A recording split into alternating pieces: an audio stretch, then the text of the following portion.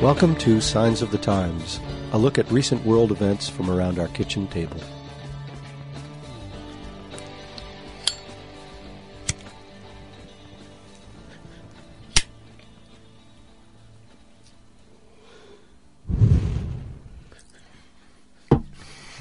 Welcome to this week's Signs of the Times podcast. Our topic for this week is physics and the New Age.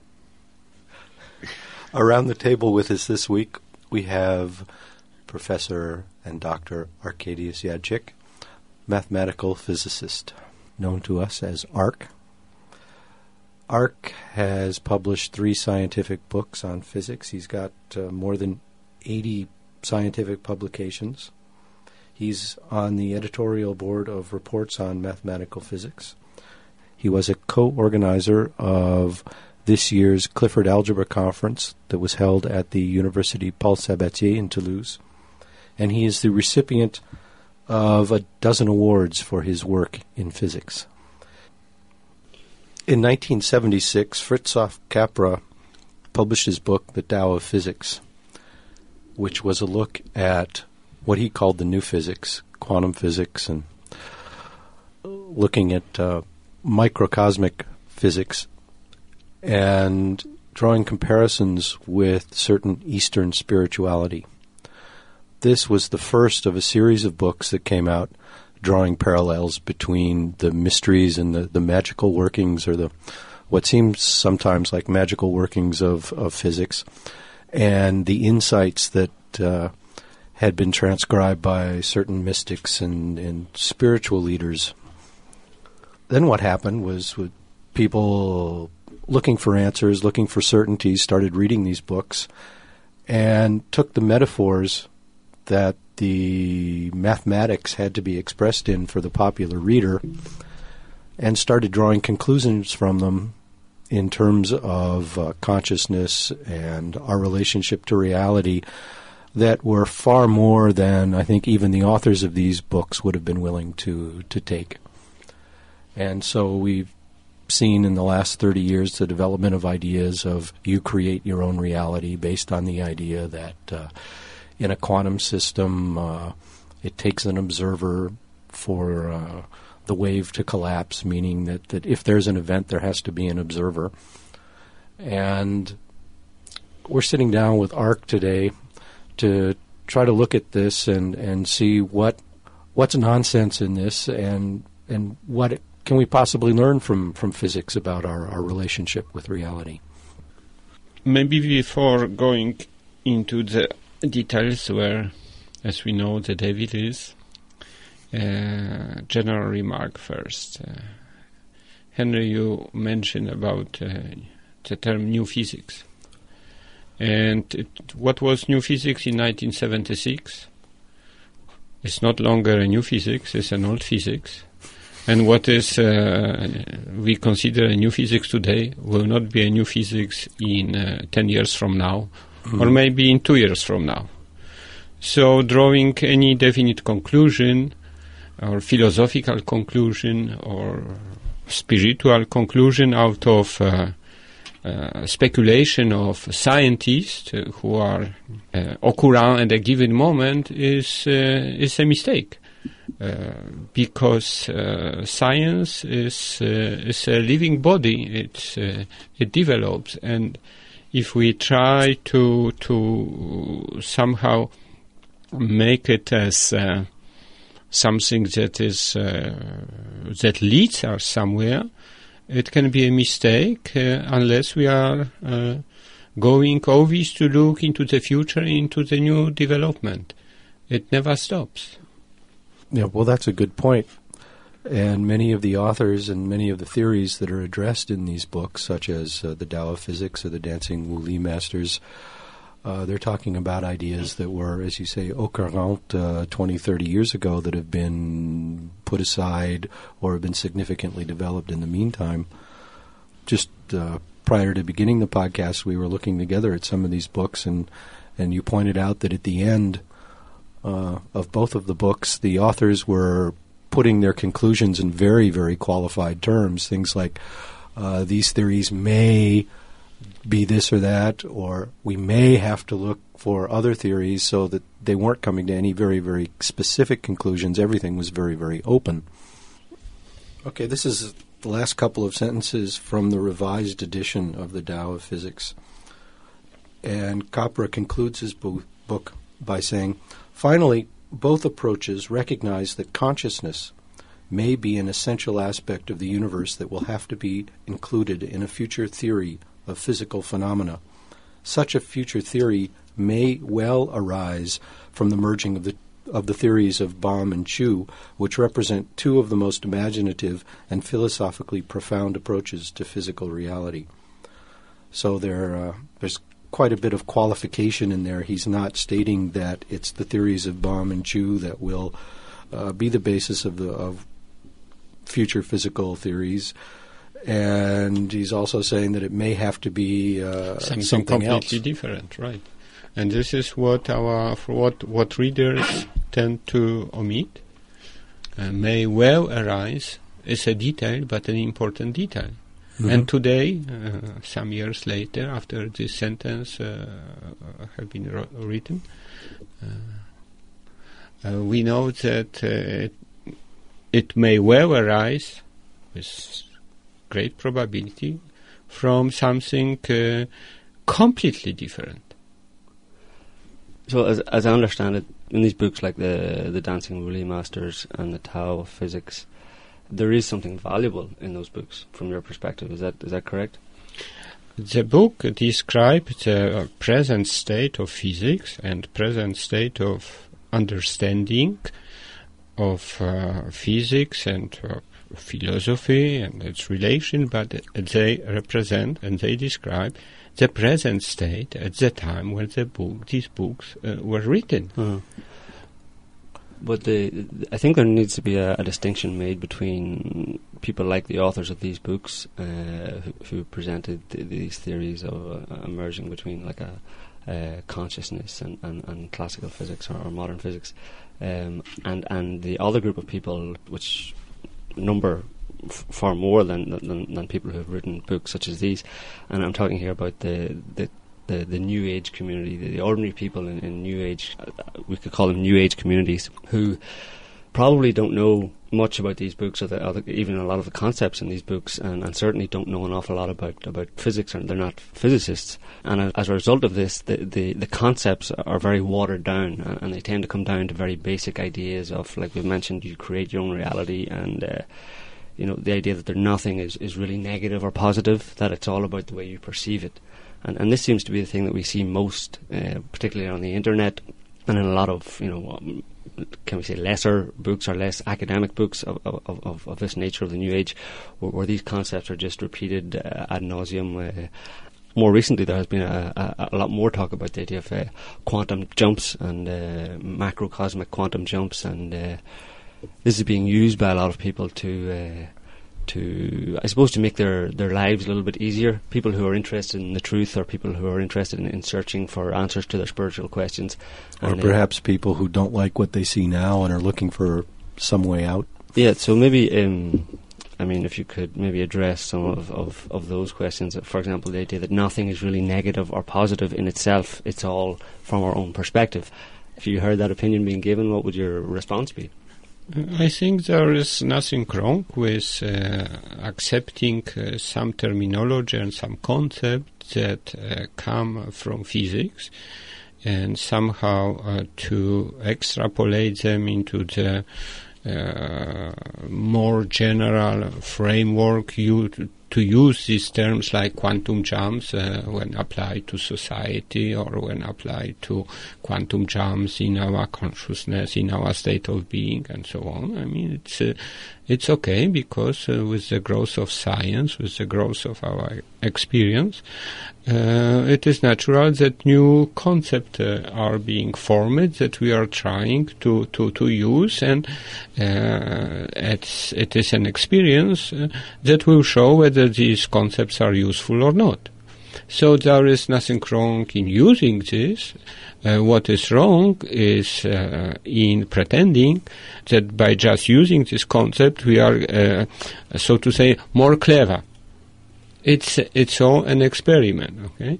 And if, in particular, a quantum jump is quite a general concept, but some people would use a more specific concept like quantum field, which is a very definite mathematical concept, and it explains nothing. You don't understand anything what the author has in mind. When someone says quantum jumps, you imagine someone jumping, okay, or a mountain falling, or an earthquake. You have an example. But when someone is telling you, oh, it's all quantum field, you think, oh, it must be very smart because I don't know what it means. That's where quantum cows eat grass in quantum fields.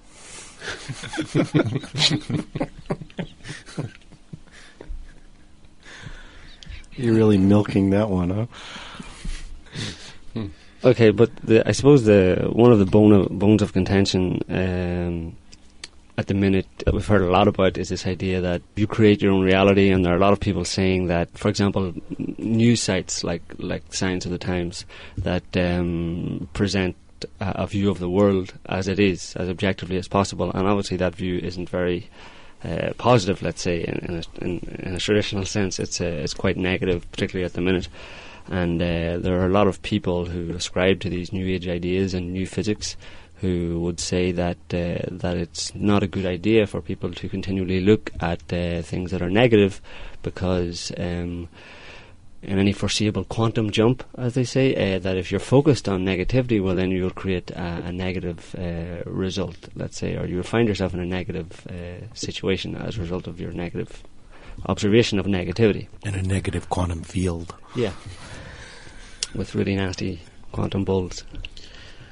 I think it is important to make a difference between a scientific way of approaching things and sites like Science of the Times, which has a different function, because its function is to really do something within the society to fix certain errors. And in order to fix certain errors, first these errors must be explicitly pointed and even exaggerated, so that every taken apart, because only then you can really, try to do something. And it's also another function is to awake the sleeping audience. Mm. And if you want to awake someone, you don't whisper, please wake up. You bang on the door and you shout. Mm-hmm. But, I mean, is there any hard physics verification or a way to verify these ideas that these people are putting out there, that by focusing on the negative or a negative worldview, that after some kind of a quantum jump, as they use it, that you would find yourself in a negative state? Is there any way that can be applied to any kind of physics, be it old or new, in a real way? It's not so much physics in this case. I think it's rather psychology. And it is well known that if you carry with you a negative attitude, if you carry within you a feeling of unhappiness, then in a sense you attract, in quotes, accidents, bad accidents to happen to you. Right? Mm-hmm. But the devil is in the details. The point is that we, when we are publishing news that are considered by someone as negative, we are not unhappy, and we are not inducing a state of unhappiness, and we are just trying to point out objective reality and ways to get out and to really get into a better world. Mm-hmm. It's a positive attitude. We are happy doing that, and we encourage people not to get into state of sleep, but to do something. Mm. So really, what you're saying is that, I mean, we've come to this conclusion already ourselves, that when people from these new age communities who are not scientists, who are not physicists, who use scientific terms from physics and maybe mathematics to describe shifting realities or changing realities, that there is no real physics that backs that up, that this is nonsense. They're just using technical terms to try and make themselves sound more serious or more convincing. The point is that such physics really does not exist yet.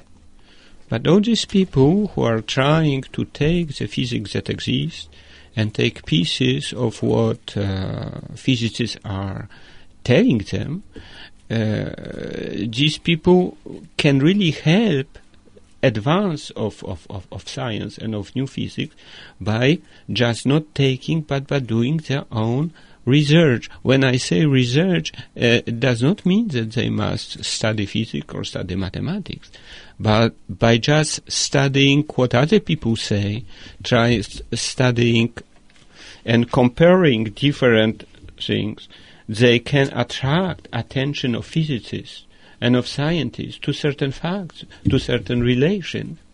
Everybody can do it just by being active rather than passive, by trying to put something new, rather than accepting something as given and putting it on the pedestal.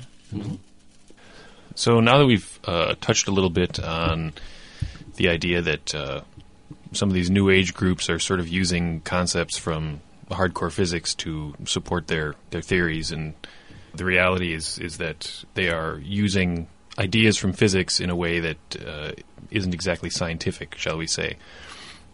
And they're using ideas that people have either rejected or that haven't been accepted even by the scientific community as being the explanation. I mean, at the moment, there is no model for physics that explains everything that needs to be explained. So the models that are being given in these books aren't even models that work. Yeah, exactly. So, Ark, you have on your website, quantumfuture.net, there's one page where you talk about the main theses of quantum future. The quantum future is an idea that you have come up with. And on this page, there are such statements as knowledge is as real as matter. This is one of the hypotheses, if you will. So, of course, someone who's inclined towards the New Age could come along and say, well, knowledge is as real as matter. Yeah, dude, that's cool. And, they could sort of latch onto that. And so I guess my question is, how does your approach differ from all these other authors and people who have written about physics ideas in terms of the New Age phenomenon? I think many physicists, and the same probably concerns other scientists from other domains,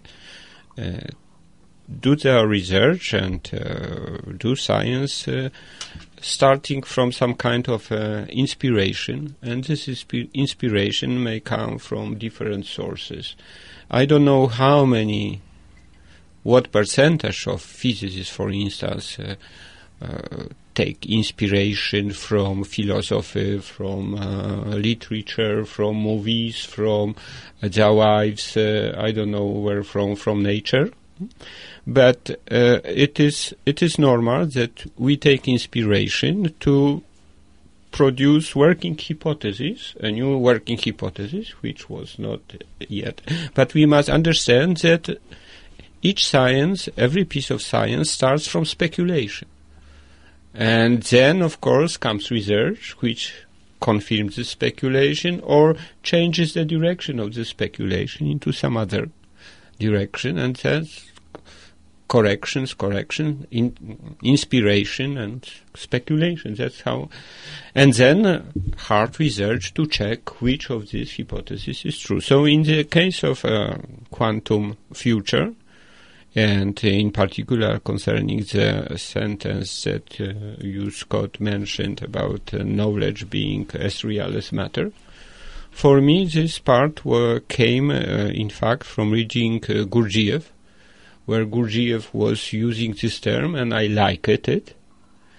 And on the other hand, at some point I was reading Philosophy of Popper, in particular the book by Popper and Eccles, where Popper also was giving a particular place for knowledge, and he was creating essentially a new universe, like built of knowledge. I thought, oh, that's cool, and that's a good idea, and maybe I will be able to incorporate it into physics, because in physics we still don't know what knowledge is, so it's a good idea, okay? So that was my idea. It's a working hypothesis. I'm working in this direction, but it's I would say, work in progress. People who are doing artificial intelligence also are going in a similar direction.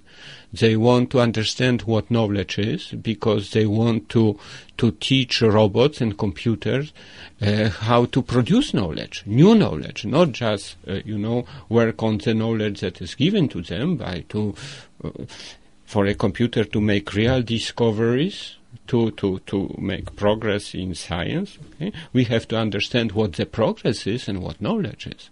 So this is, in particular, just a direction rather than something that is already part of what has been done. And what does the term quantum future mean for you?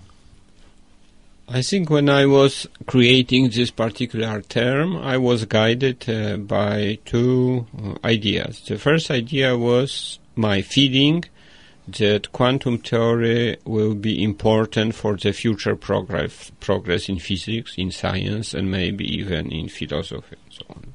Because quantum theory was bringing a new view, new outlook, new ideas. One of the most important ones, I think, was the idea of complementarity. The idea of complementarity was that you cannot sit on a fence. If you say yes, you cannot say no at the same time.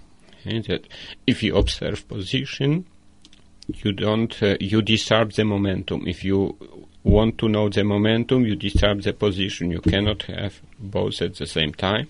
Or, if you really decide to have both, you have to pay the price. So, we've seen that over and over again. So that was one idea. Okay, I was feeling that quantum theory is important for the future. On the other hand, I was having the idea that to understand the future, we need quantum theory, and to understand what future is.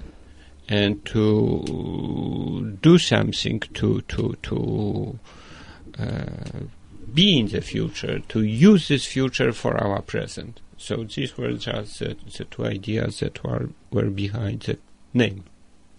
I just want to get back to my previous question about a lot of New Age advocates who talk about this idea of you create your own reality by if you focus on the negative, you get a negative. If you focus on positive, you get positive, a positive future or a negative future.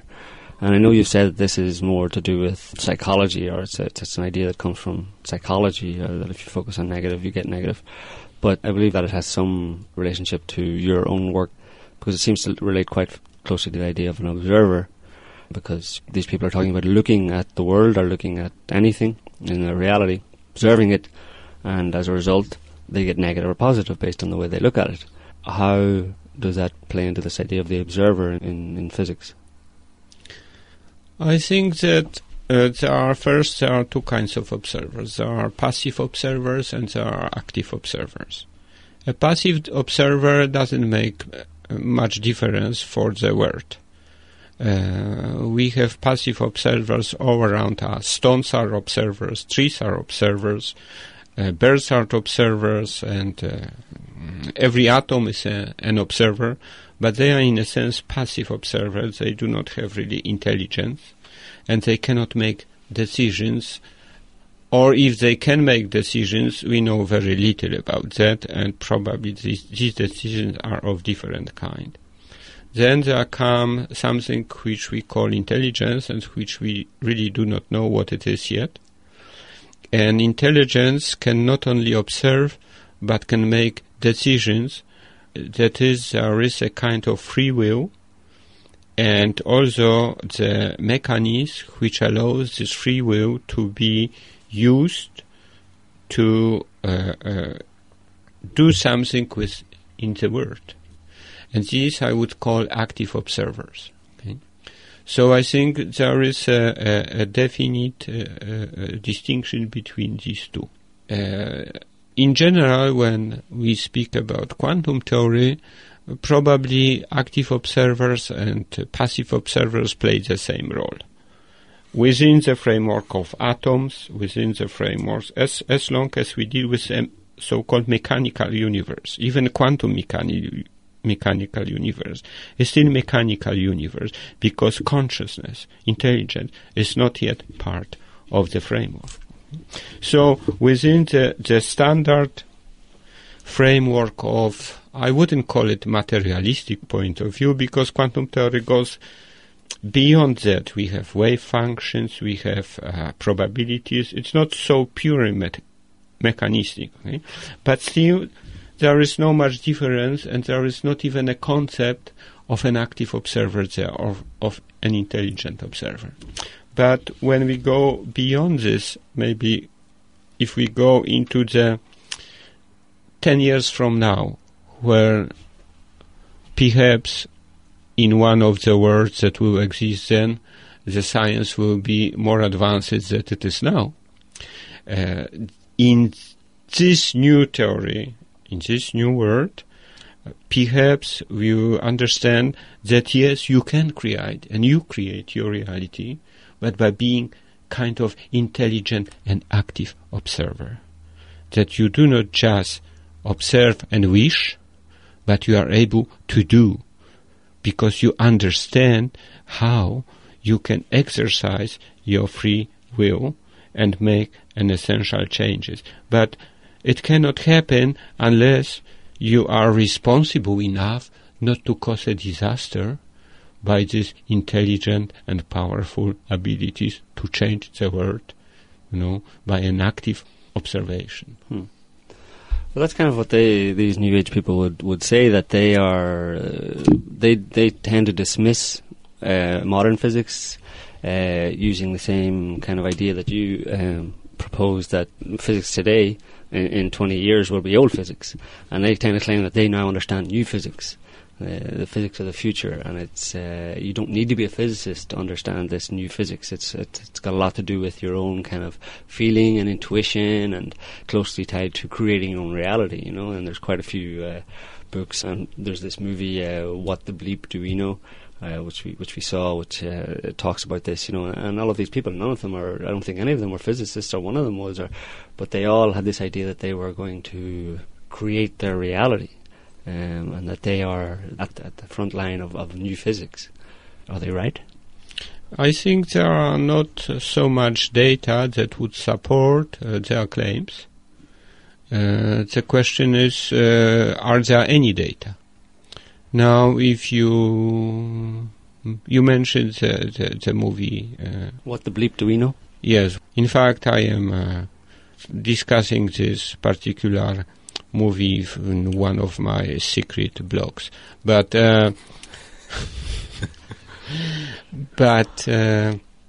so what these people have to support such claims? Okay, and in the movie there is a piece from Hagelin, who is really a physicist, associated to Maharishi International University, and there was apparently an experiment that was done showing that mass meditation in a certain direction, under certain direction, or directed, made really changes in the level of what was it, criminality? Criminality. This was the experiment they carried out in Washington, D.C., right, where they claimed that having massive numbers of meditators dropped the crime rates. Yes, so this is one example which would suggest that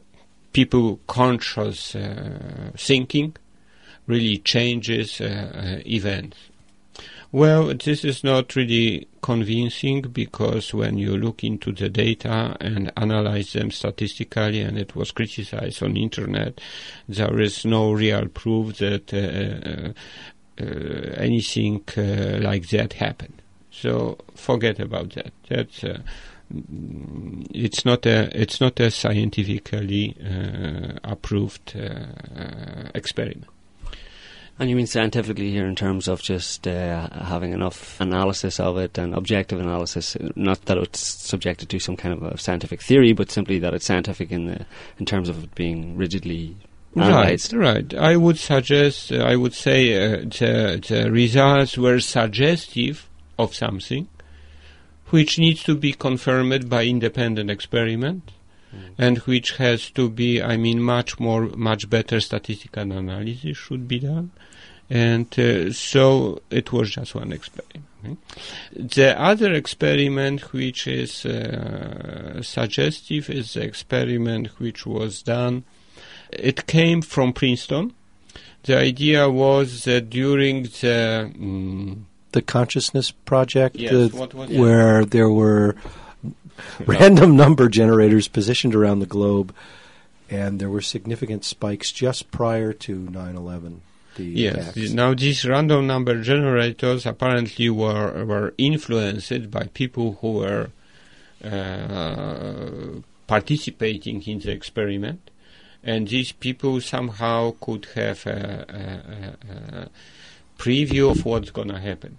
So it's not so much an influence of thinking on the event, it's rather a precognition of the result. Now, if you study parapsychology, you find that there is a certain strange phenomenon. For instance, take into account, consider this Hagelin experiment with mass meditation. You can try, suppose the result is really positive. Suppose tests will show that in many cases more than probability theory would suggest, really mass meditation precedes certain events that happen. Now there are two possible interpretations. One interpretation is that this thinking or wishing influences the future. But another possibility is that the future event, like a coming down of criminality level, is being perceived by minds of organizers, and then they decide to create experiment because they know in their minds that the rate is going to fall down anyway. Okay, so they know it, so they read the future, and they create this experiment which seems to confirm that anyway it's going to happen. Okay?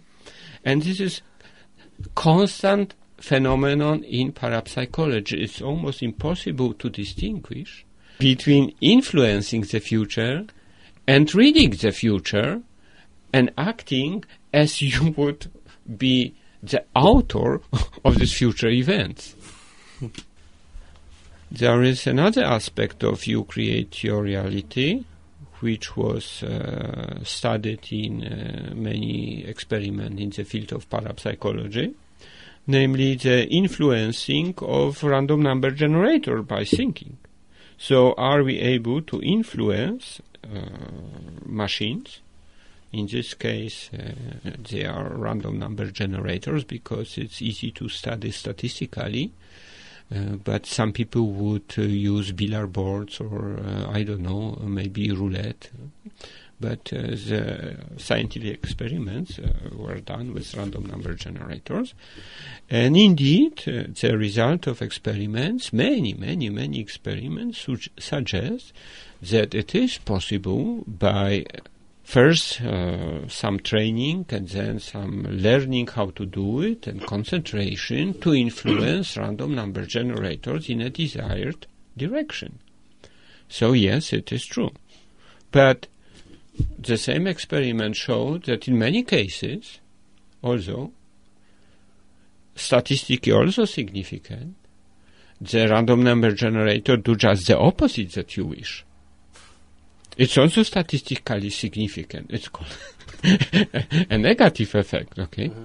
So when you say you create your reality, it means, yes, in some cases, when you concentrate on something, the really world events will go in the direction you desire, but as well, in many cases, they will go in just opposite direction.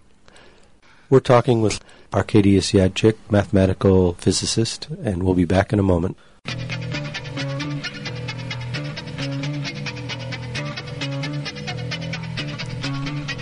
A warm welcome to listeners all around the world on the World Wide Web. You're listening to Signs of the Times. Signs of the times, reporting crimes against mankind. Signs of the times, reporting things others don't find. Volcanic eruption, political corruption. Take a look in the mirror here. See what it is you really fear.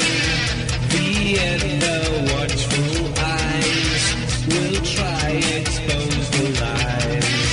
Index to the unpresent man, where we came from and what's the plan. Signs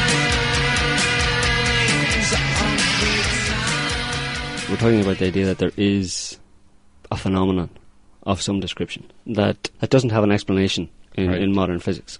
And you mentioned also about this idea of a new physics, or a physics that will be the physics in 20 years' time.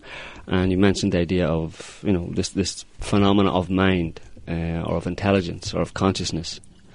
But that for these people who present themselves as the exponents or the users of the new physics, that there's a requirement for such people to be responsible about it, because I suppose the responsibility comes in that they don't know fully what they're doing. They may have determined that there is some power to mind, that mind can in some way, or intelligence or consciousness can in some way influence the reality around us, but that they need to be responsible about it because they don't know really what they're playing with fire. They're like children playing with fire.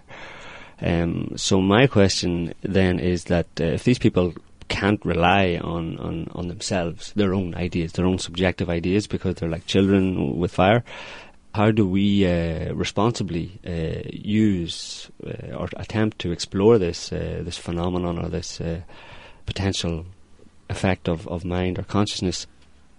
I think there is nothing wrong with people who are using and distorting what physics is really telling us about, and who are making their own theories, or even publishing their own view or their own speculation. This is all good, because it creates a certain kind of interest, and even I like to read web pages or books which are considered even nonsensical, if they can somehow prompt me to my own research and to finding the right answers.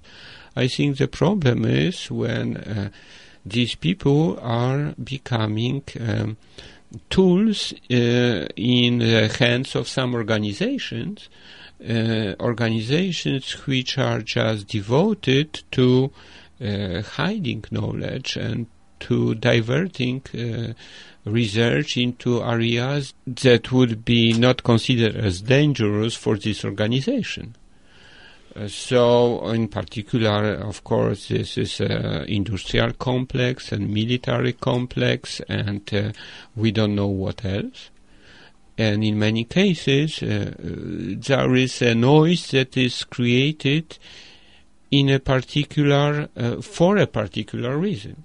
And that, of course, has to be taken into account, and we would like to expose it and study it as much as we can. So again, the devil is in the details. It's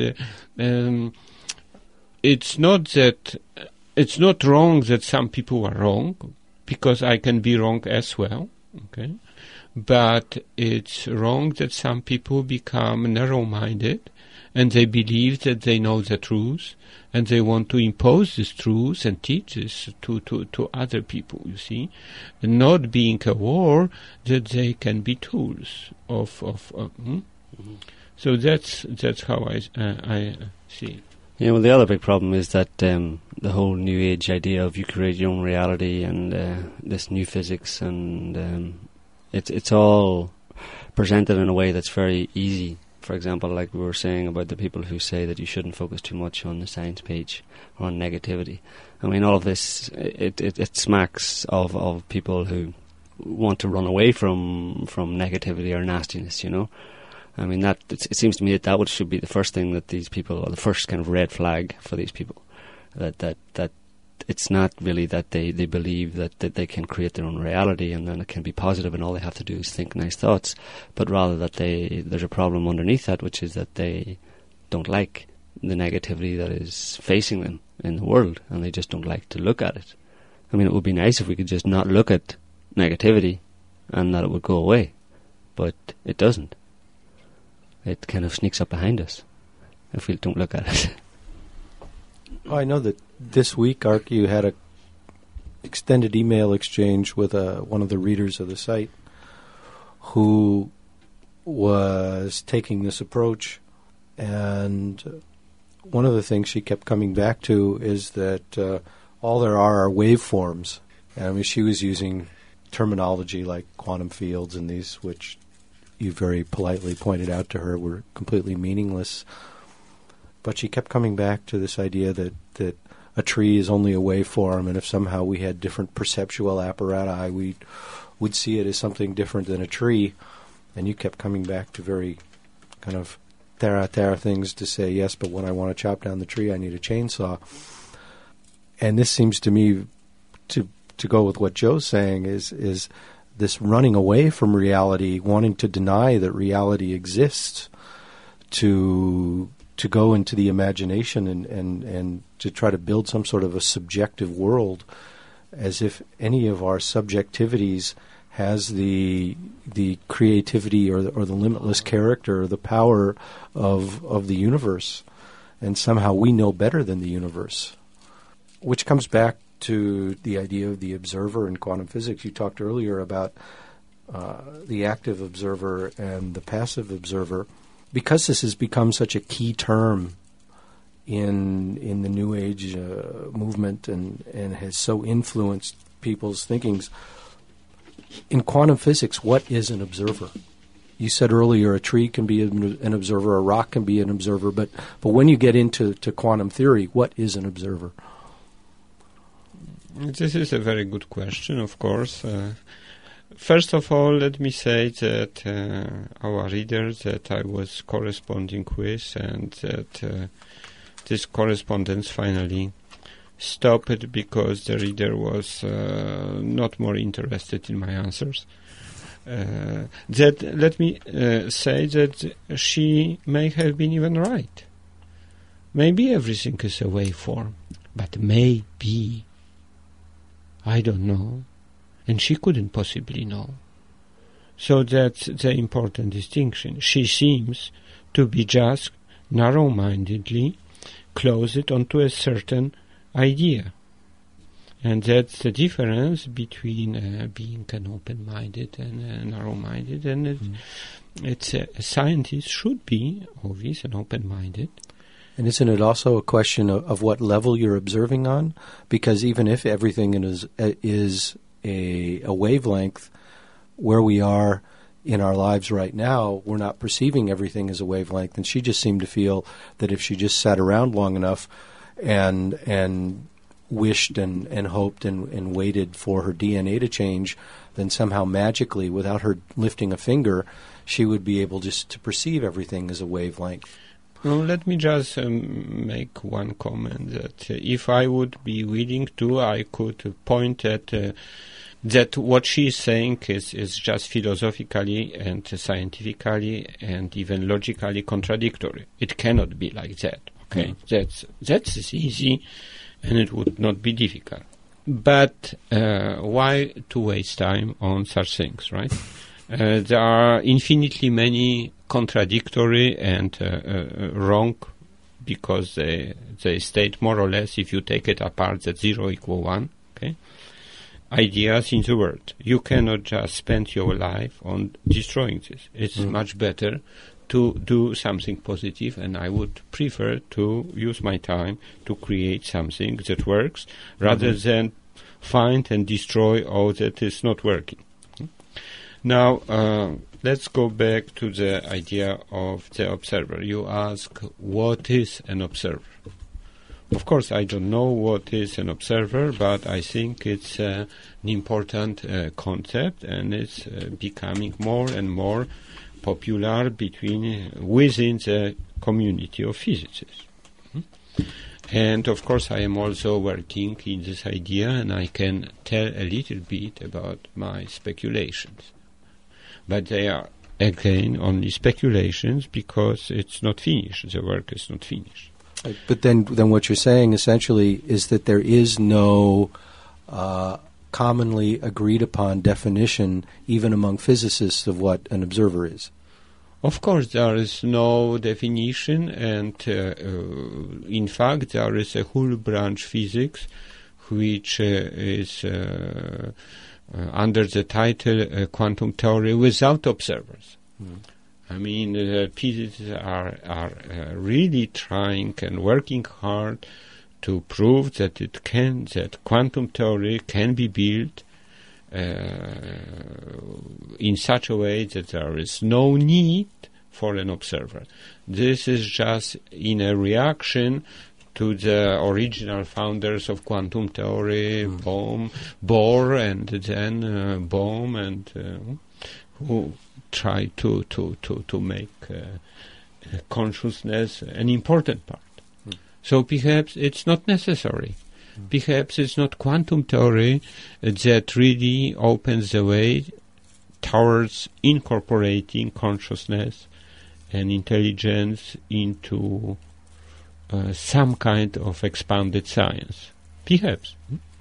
I was participating in at least 2 such conferences which were dealing with quantum theory without observers, and I was creating myself this theory of even enhanced quantum theory, EQT, which goes in this direction to produce a theory that doesn't need an observer. The result was that, yes, I produced such a theory.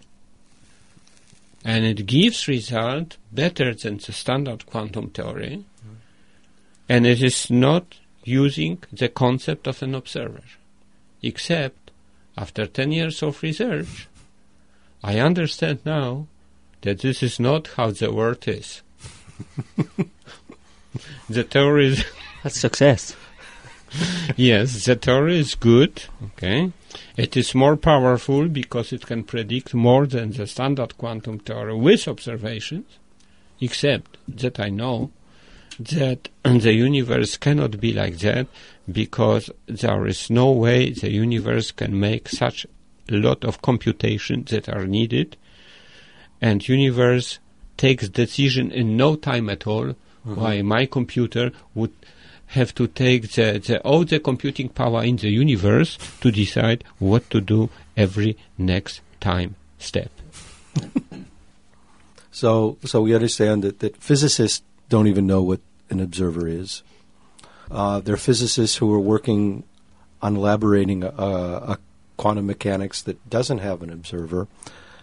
So while there's this complete chaos in a certain sense among physicists about the question of the observer, it's been taken and it's been given a very definite meaning by other people outside of physics, and a meaning that it doesn't have among the physicists, if that's clear. The wine's beginning to take effect. Let me comment on this.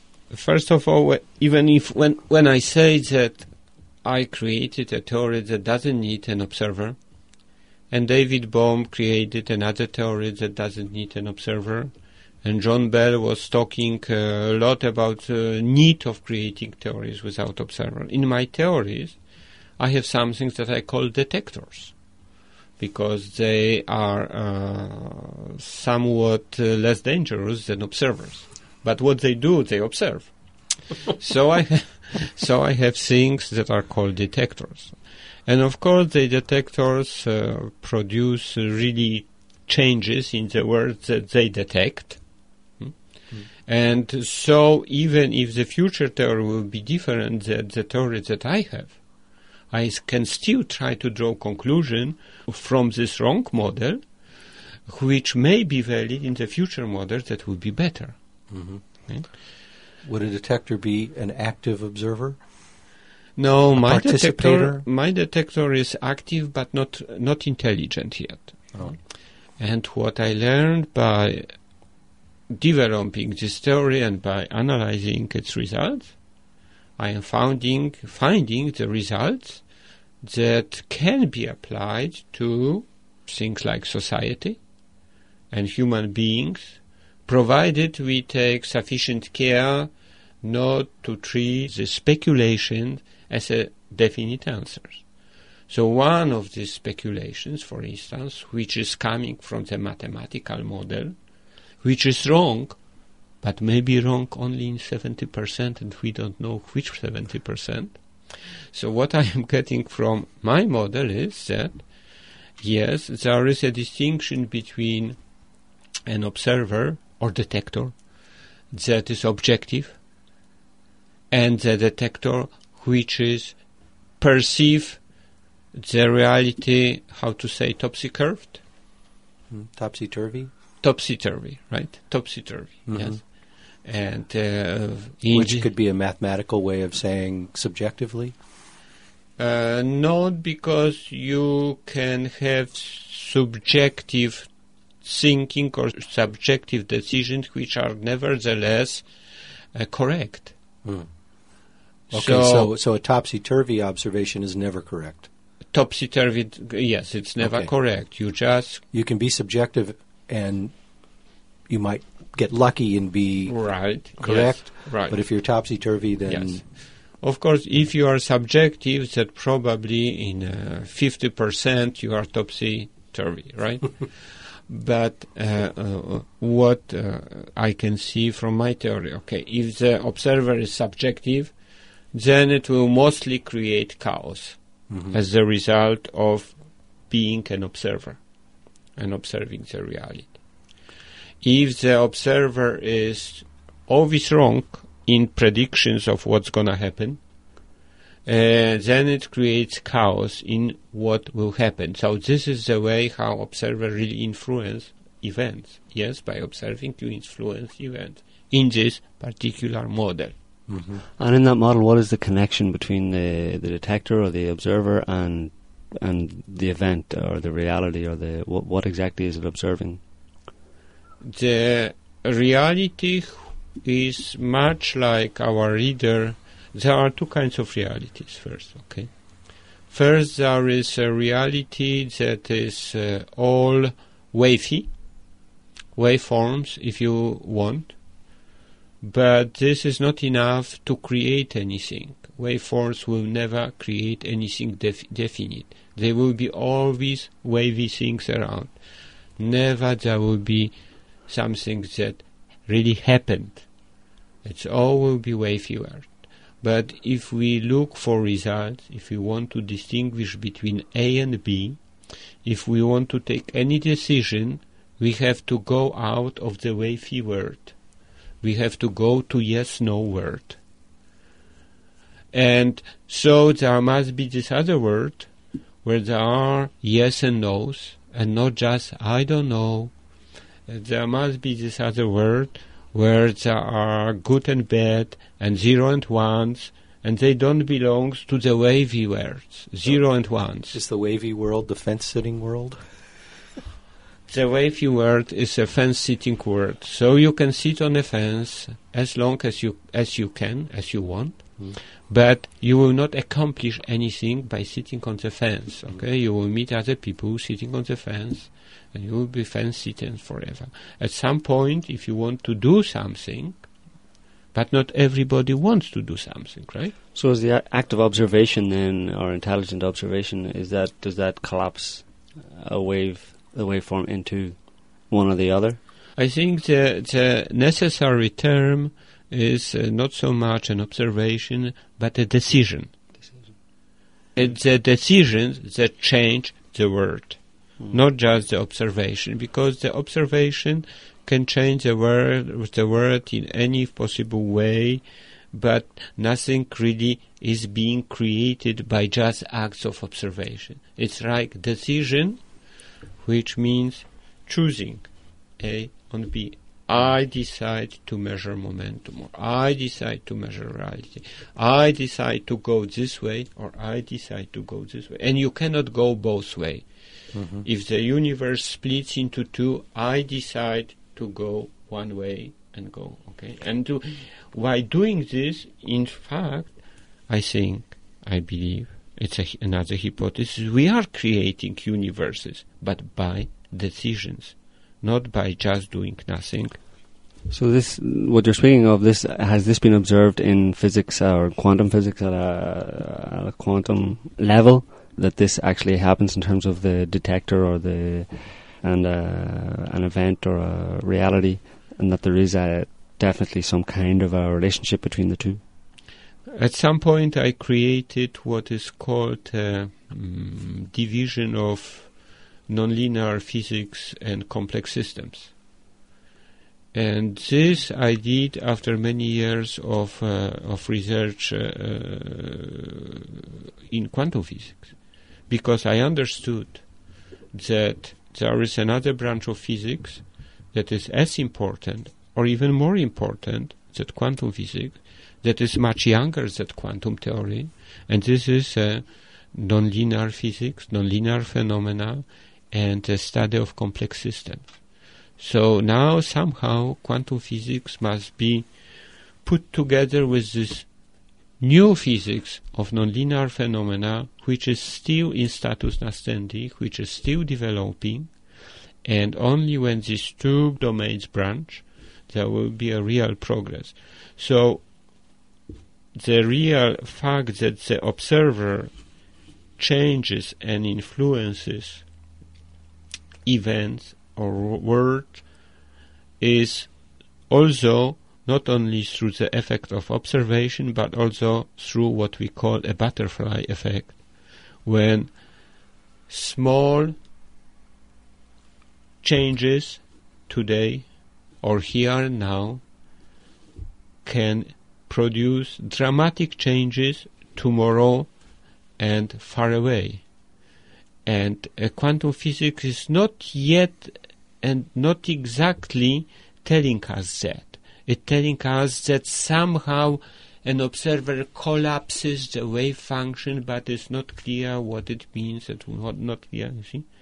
So the other thing is that little changes, little decisions here and now can influence the fate of the universe in the future, and how far is this future is unpredictable, because quantum physics tells us that many things are unpredictable.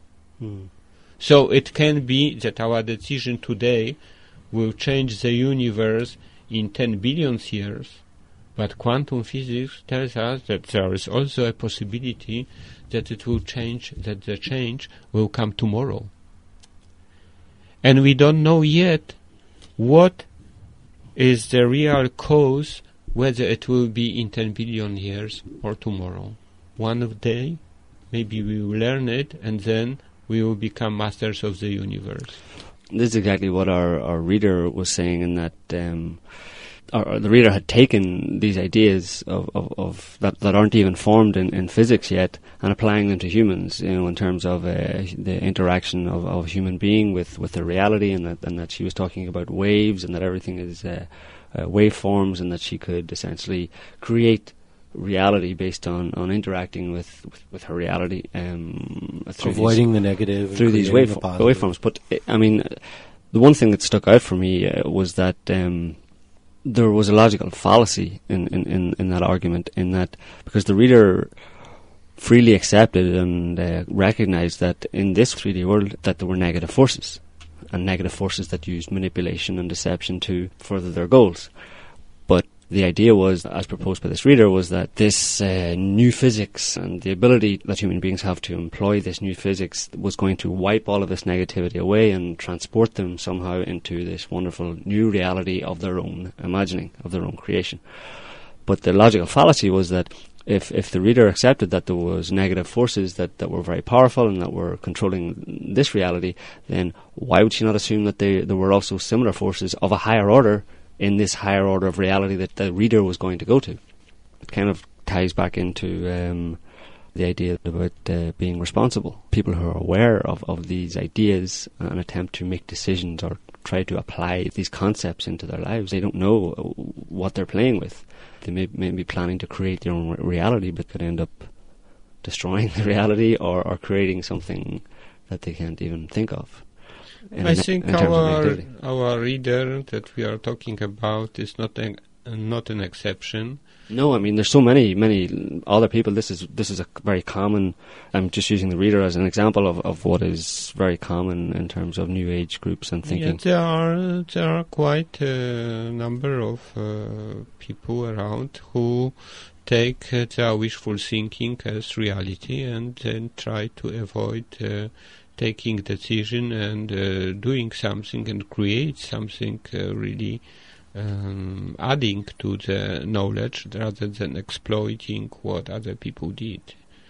So it's normal, and like there are passive observers and active observers, there are passive people and active people, and there are those who are food and those who are try to be more than just food for others. So this comes down to what does it mean to be active, because I'm certain that this particular reader would consider herself to be a very active person. She's engaging people in emails.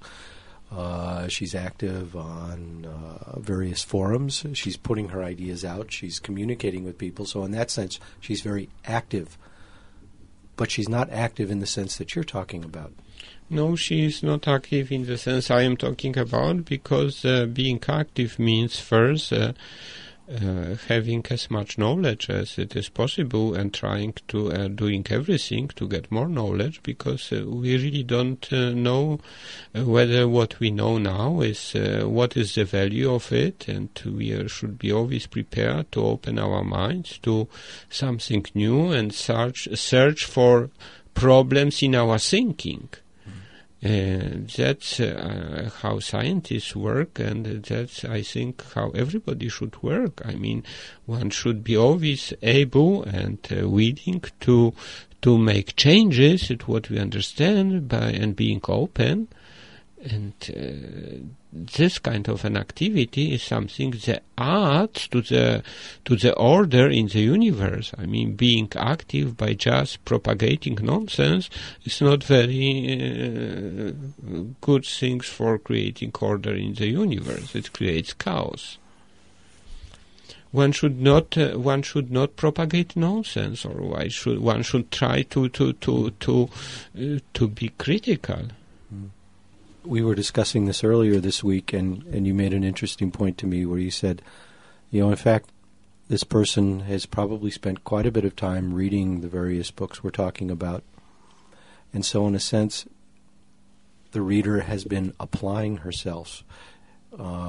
She's been trying to learn. It's a question of her level of discernment and being able to weed through the nonsense and to get to what the gems are in what she's reading.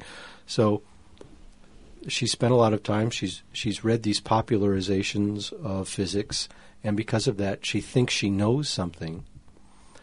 And it's very difficult after you've spent that time and you've said, no, but I've done the work. I've read these books. What do you tell me that I don't know anything? But then it gets back to the bane of the New Age community and New Age thinking, which is this enticement that has been put out there to attract a lot of people, and that a lot of people have become attached to, and it's the idea that you can create this wonderful reality without doing really very much other than thinking about it and reading some books that tell you how to do this or explain these concepts, and then simply manifesting this reality somehow just by thinking about it, just by focusing on it.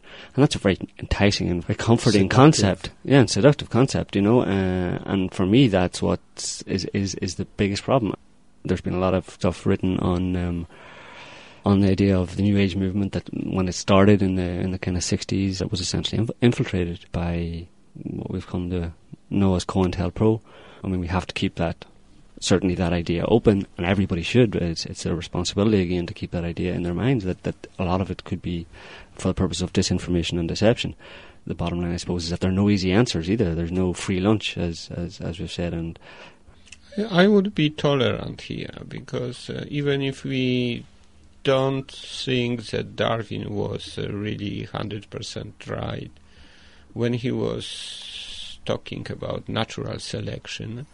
I like the idea, and it's a natural selection. Some people will go for cheap New Age stuff and will be happy with that, and because this is what they want, okay?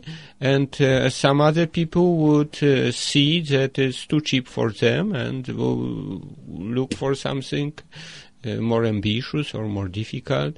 And even in our lives, there are periods where we think or we decide to stay on a certain level because of our environment, because of our family situations, or because we are not yet grown, and then we grow and we decide, oh my God, what I was doing for 10 years was totally stupid, and only now I know. Okay, so it's a natural process, and let it be so natural. As I say, there is nothing wrong, and I don't know whether what I am doing or we are doing is really right. Okay, I consider it as being good, because taking into account all that we know and what we learn, also from all our critics and from